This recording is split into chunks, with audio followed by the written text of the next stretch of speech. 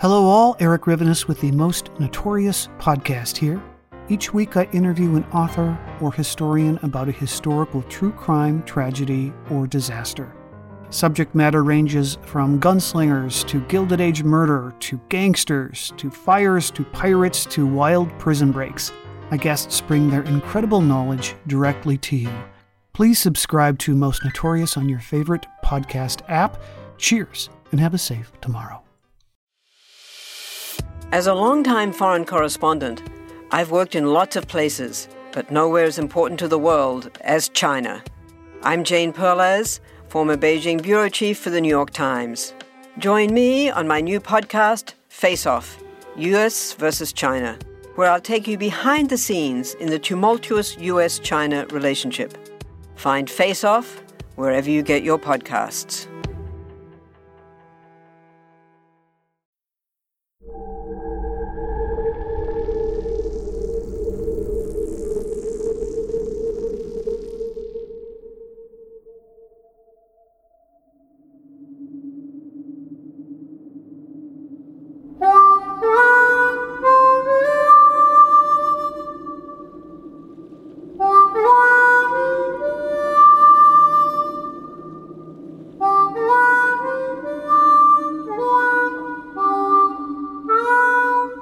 Much has been written about the dark mystique of New Orleans, especially its reputation as one of America's most haunted cities. After all, the 300-year-old town has seen more than its fair share of tragedies and heartbreak. Stories of voodoo and vampires have been prevalent in local lore for ages, and practically every building in the historic French Quarter claims to be haunted in one way or another.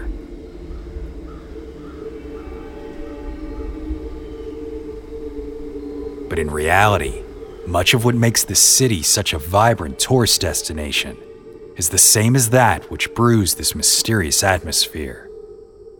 New Orleans is a place that refuses to let go of the past, whether good or bad. According to longtime resident and author Tom Piazza, the past in New Orleans cohabits with the present to an extent not even approximated in any other North American city.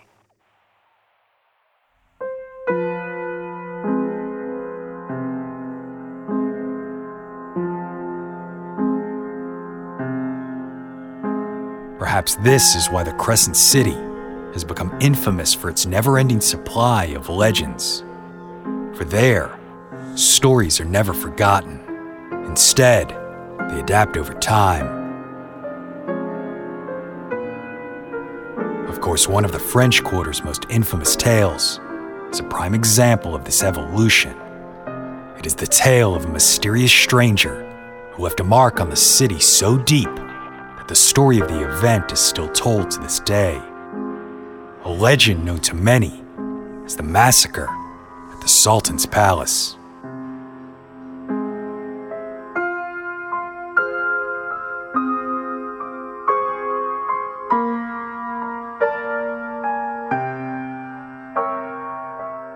My name is Brandon Schexnayder, and you are listening to Southern Gothic.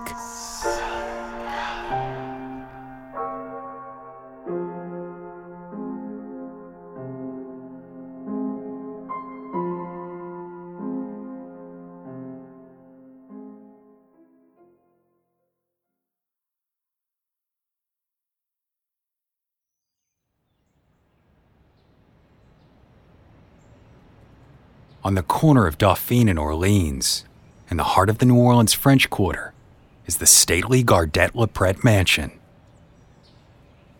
The 3.5-story Greek Revival was built in the 1830s and is said to have been the tallest building in the quarter at the time of its construction. But today, people know the building by a different name, the Sultan's Palace.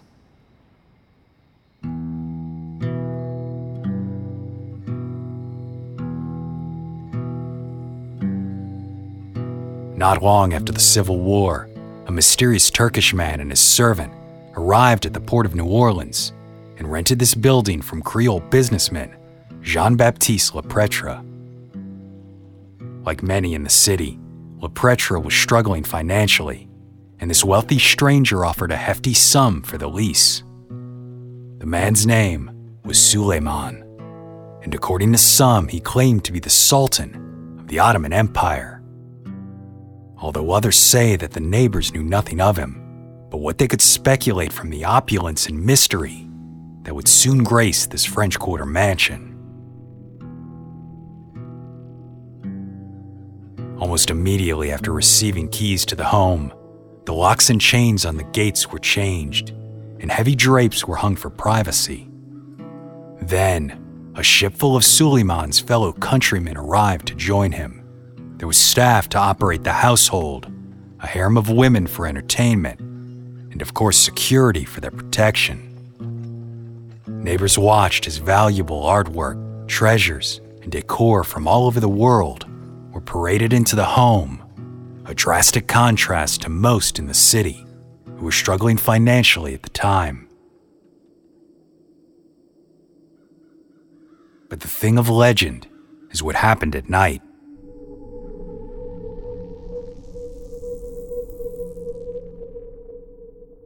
Once the sun went down, the mansion came alive. Music and laughter could be heard echoing through the quarter at all hours, and the scents of incense and opium spilled out into the streets of the city. Suspiciously, locals were forbidden from entering, so merchants left deliveries at the door, and in the morning, they returned to find gold bars as payment. This went on day after day, night after night, until one morning, after a particularly fierce storm the night before, a local man found something alarming while out on his morning walk. There was a stream of blood seeping out from underneath the mansion's doors, slowly dripping down the front steps and into the street.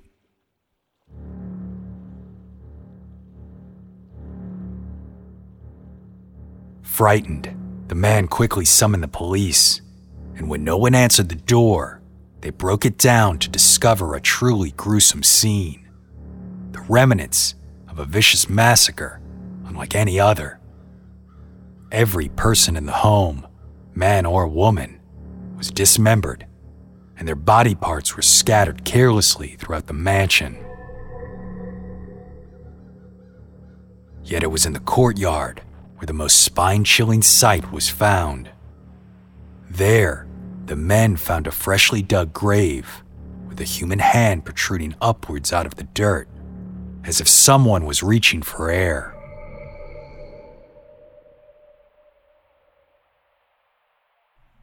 Now, who this man was depends on who you ask, but Suleiman was never seen again.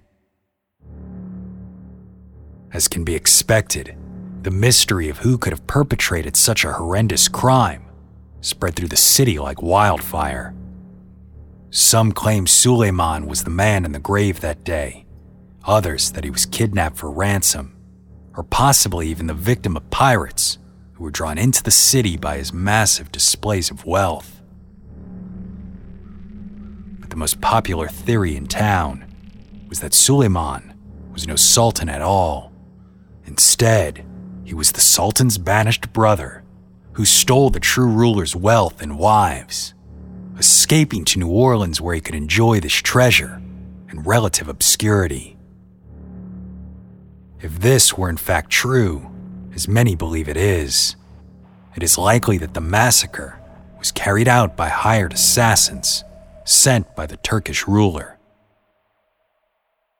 Unfortunately, none of these theories have any basis in truth, and in reality, the lingering debate about who or why obscures the true mystery of the Sultan's Palace massacre. Was there even a massacre at all? And if there wasn't, then how did this famous French Quarter tale come to be?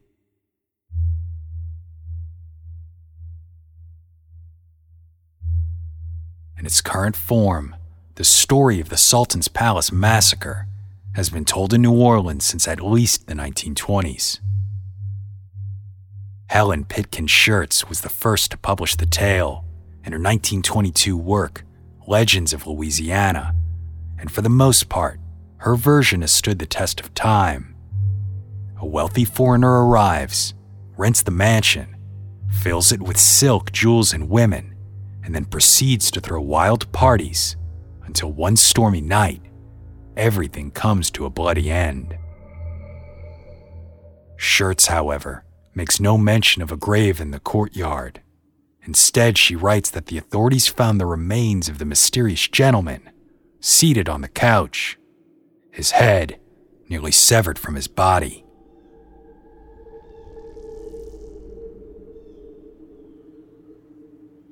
Schertz also claimed that ghostly activity had been reported in the mansion as a result of these grisly murders. She wrote,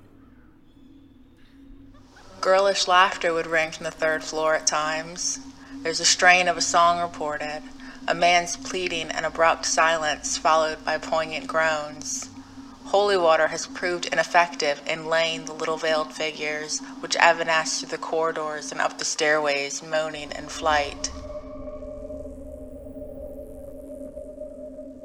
Unfortunately, this Louisiana author made a significant mistake in her research. Schertz claims that the massacre took place in 1792, almost 50 years prior to the construction of the building where she says it took place.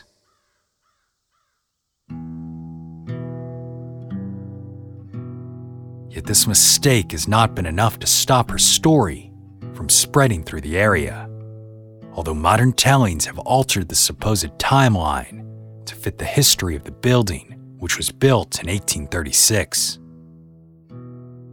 Of course, this mistake indicates that the history behind the tale is much more complex, and further research into it has proven fruitful, as it seems that while Helen Pitkin Schertz may have been the first to publish the story of a massacre, she wasn't the first to claim the arrival of a mysterious Turkish visitor to the Crescent City.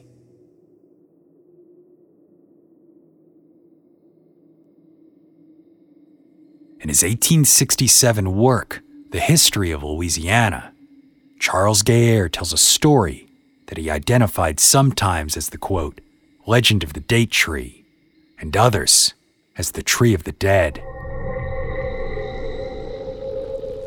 The famed Louisiana historian writes that in early 1727, just 9 years after the founding of the colony, quote, a French vessel of war landed at New Orleans a man of haughty mien, who wore Turkish dress and whose whole attendance was a single servant.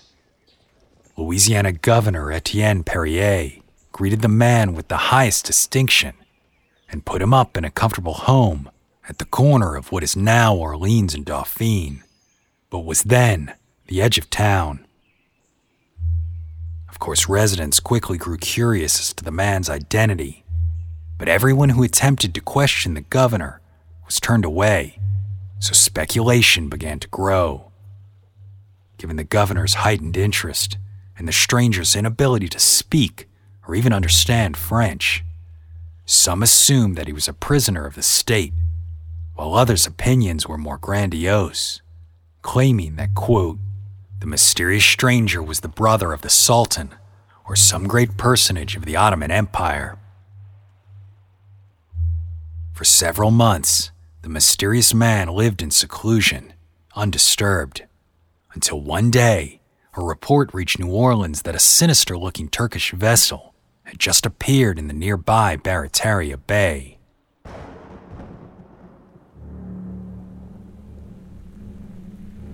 Not long after, a fierce storm blew through the community, and with it, quote, a body of men who wore the scowling appearance of malefactors and ministers of blood were spotted. Then, after the downpour ceased, these men, their ship, and the mysterious stranger were gone. A search of the house yielded no hint as to either the man's identity or his fate, but within was a freshly dug grave where a marble tablet etched in Arabic was left. It read, the justice of heaven is satisfied, and the date tree shall grow on the traitor's tomb. The sublime emperor of the faithful, the supporter of the faith, the omnipotent master and sultan of the world, has redeemed his vow.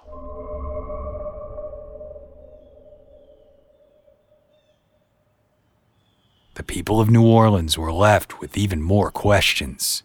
But eerily, not long after the man's disappearance, a foreign-looking tree sprouted from that mound of dirt in the courtyard. A date palm tree, which some began to call the tree of the dead.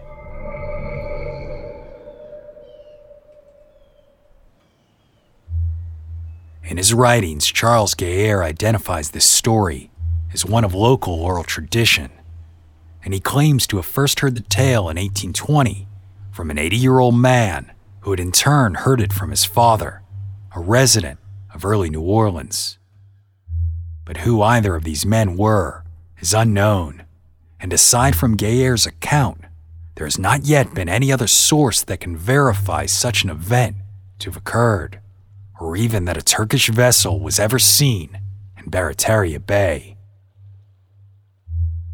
However, what is absolutely factual is the existence of a date palm tree at the corner of Orleans Avenue and Dauphine Street. This tree was an oddity for the landscape of New Orleans, as dates were not native in North America. Instead, they were found throughout northern Africa and the countries of Southwest Asia, some of which were once part of the Ottoman Empire.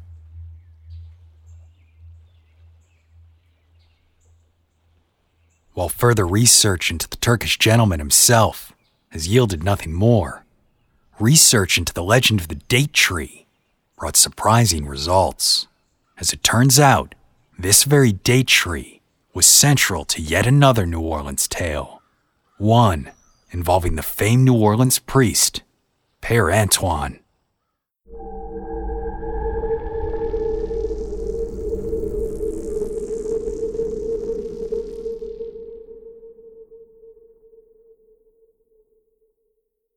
Want to learn how you can make smarter decisions with your money? Well, I've got the podcast for you.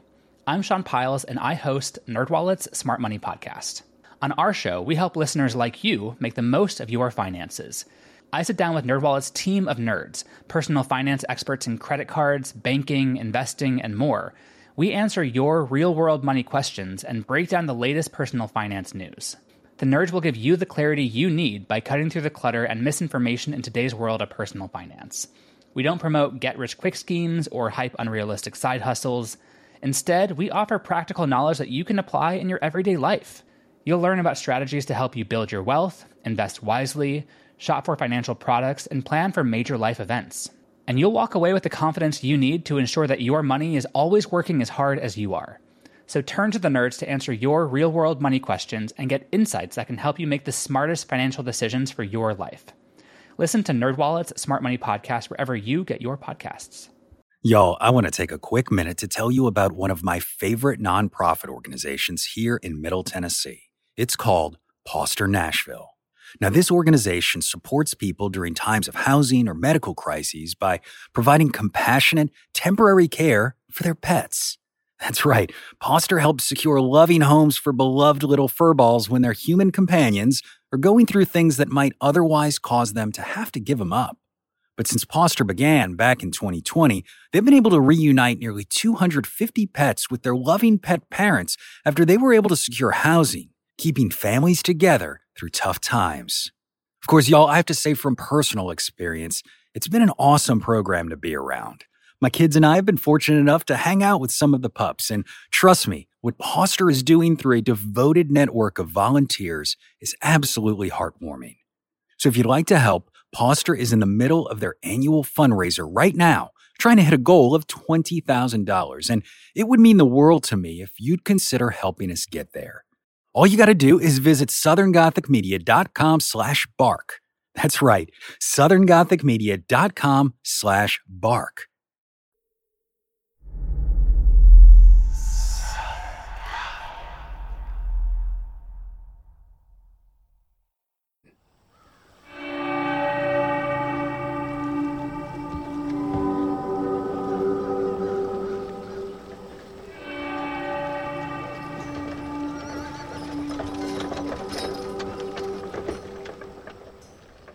Capuchin friar Antonio de Sedea arrived in New Orleans in 1778.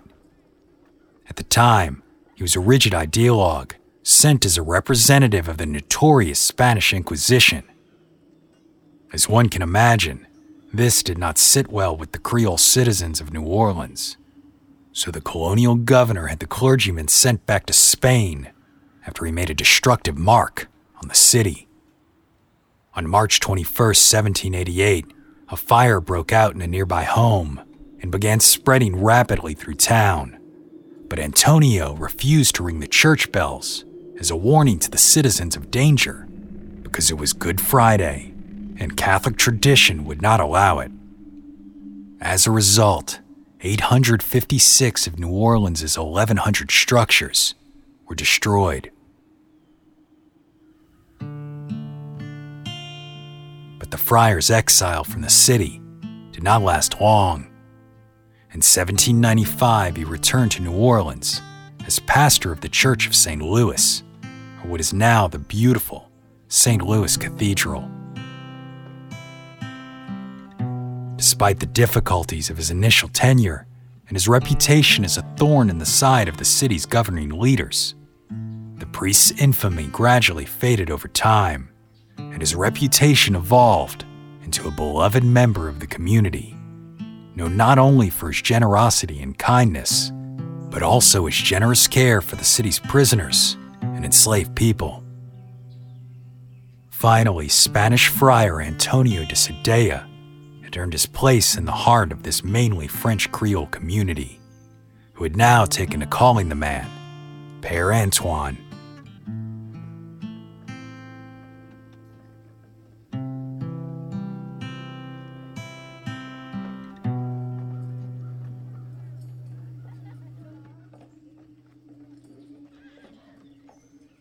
The pastor lived simply, as his religious beliefs demanded.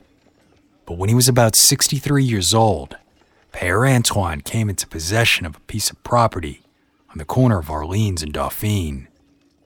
The property measured about 60 by 80 feet and is today divided into 3 separate lots. But Père Antoine did not build a formal house on this land. Rather, he constructed a small hut beneath a tree where he slept on hard boards directly on the ground. And of course, that tree was a date palm.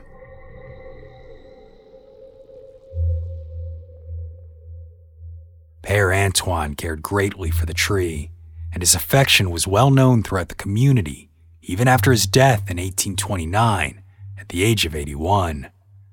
In fact, the priest even mentioned the date palm in his last will and testament, under the condition that should any later property owner cut it down, they'd immediately forfeit their rights to the ground.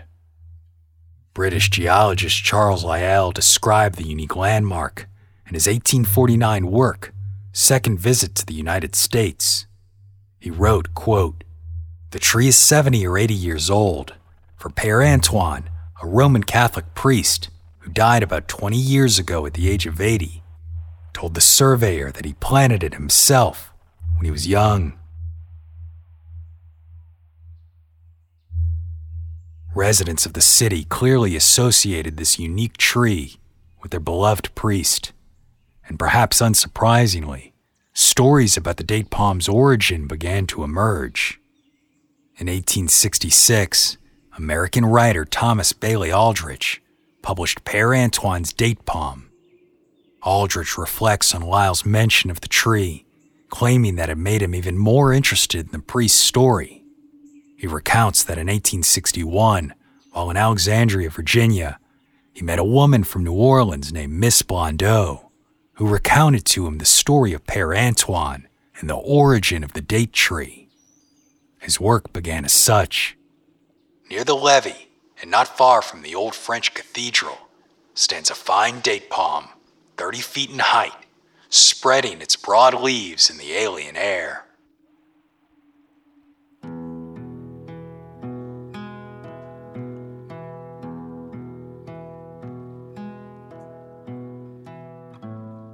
Legend says that when Père Antoine was young, before he took his religious vows and gained the name Antonio, he had a friend named Émile Jardin, two young men were as close as friends could be, one never seen without the other. They studied, lived, and ate together, all while preparing to enter the clergy. Then one day, their lives were completely upended.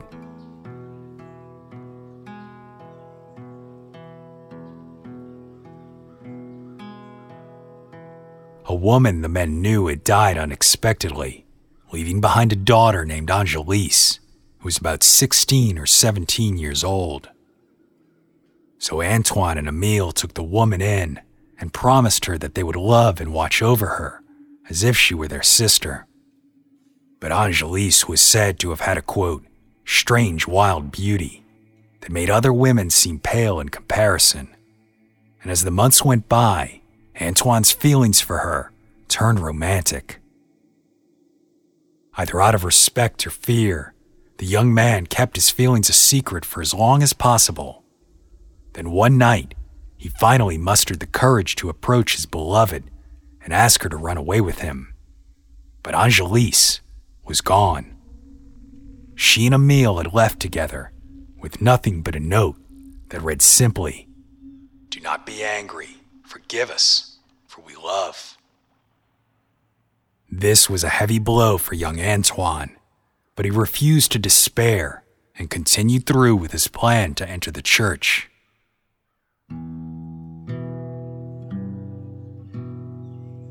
For years he heard nothing from the couple, and then one day while in New Orleans, he received a letter.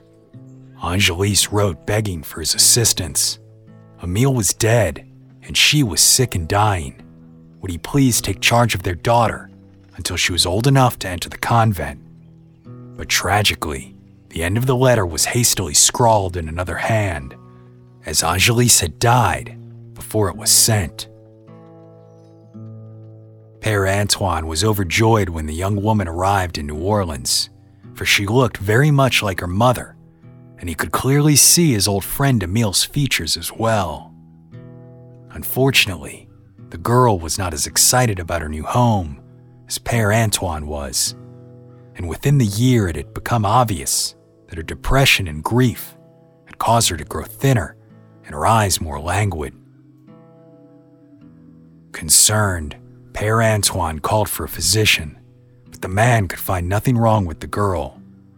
All the young woman cared to do was rock in a rocking chair and talk about a beautiful palm tree that had waved near the home that she'd left behind, claiming that one day she would return to see that tree again. But the girl did not make it. Her grief eventually brought her to death, and Père Antoine was left heartbroken all over again. The pastor then dug a grave in his garden for his friend's daughter, and the following summer, a delicate stem with curiously shaped leaves had sprung up from the center. And Antoine tended that small shoot, ensuring that it grew tall and strong. One day, when a passing stranger stopped and admired the tree, Père Antoine admitted that he had no idea what kind of tree it even was, so the stranger informed him that it was indeed a date palm, a tree that would not normally flourish at such a latitude. But none of this concerned Père Antoine. All that mattered was that this tree was all he had left of the people he loved most in this world.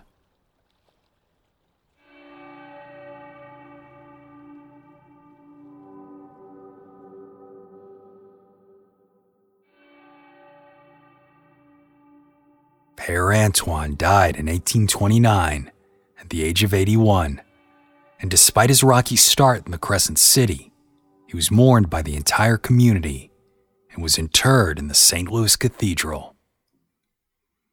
As for the date palm, it was said to have bloomed its last in 1853 and was eventually cut down at 6 o'clock in the morning on July 12, 1866, as the wood had gone soft and rotten.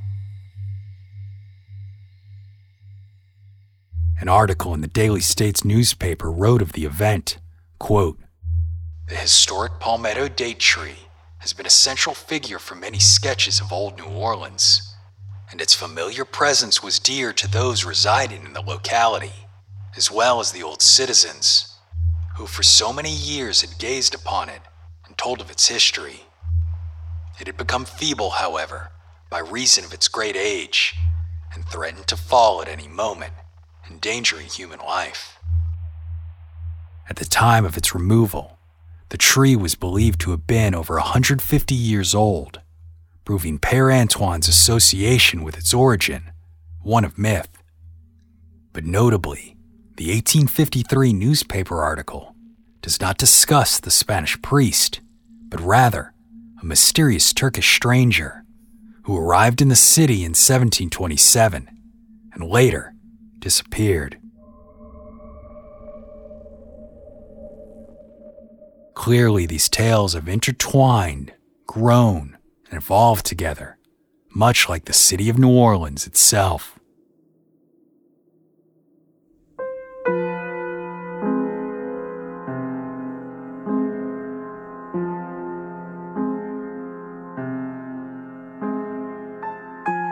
Today, the historic Gardet-Lepret mansion stands at 716 Dauphine, just across the street from the property owned by Père Antoine, which is now the lots of 835 through 837 Orleans Avenue.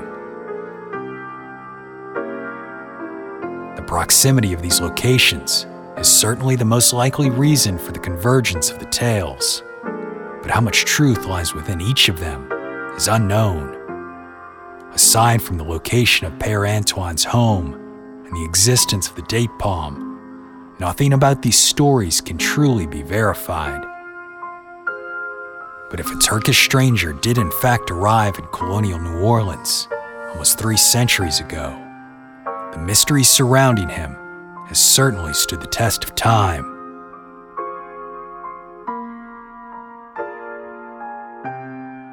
My name is Brandon Schexnayder, and you've been listening to Southern Gothic.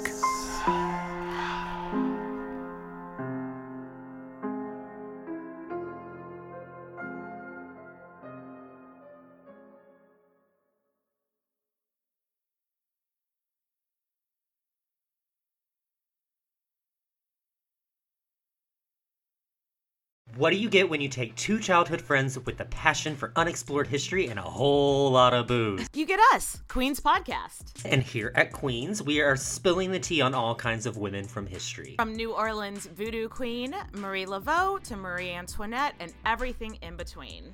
Each queen is paired with a cocktail recipe that will totally get you in the mood to hear the fun, dramatic, and juicy stories of fascinating women from history. Listen wherever you get your podcasts. Cheers! All you need is a few minutes to start your day off with something historic when you listen to the This Day in History podcast. Every day there's a new episode for you to listen and learn about what happened that day way back when. So listen and subscribe to This Day in History wherever you get your podcasts. That's This Day in History wherever you get your podcasts.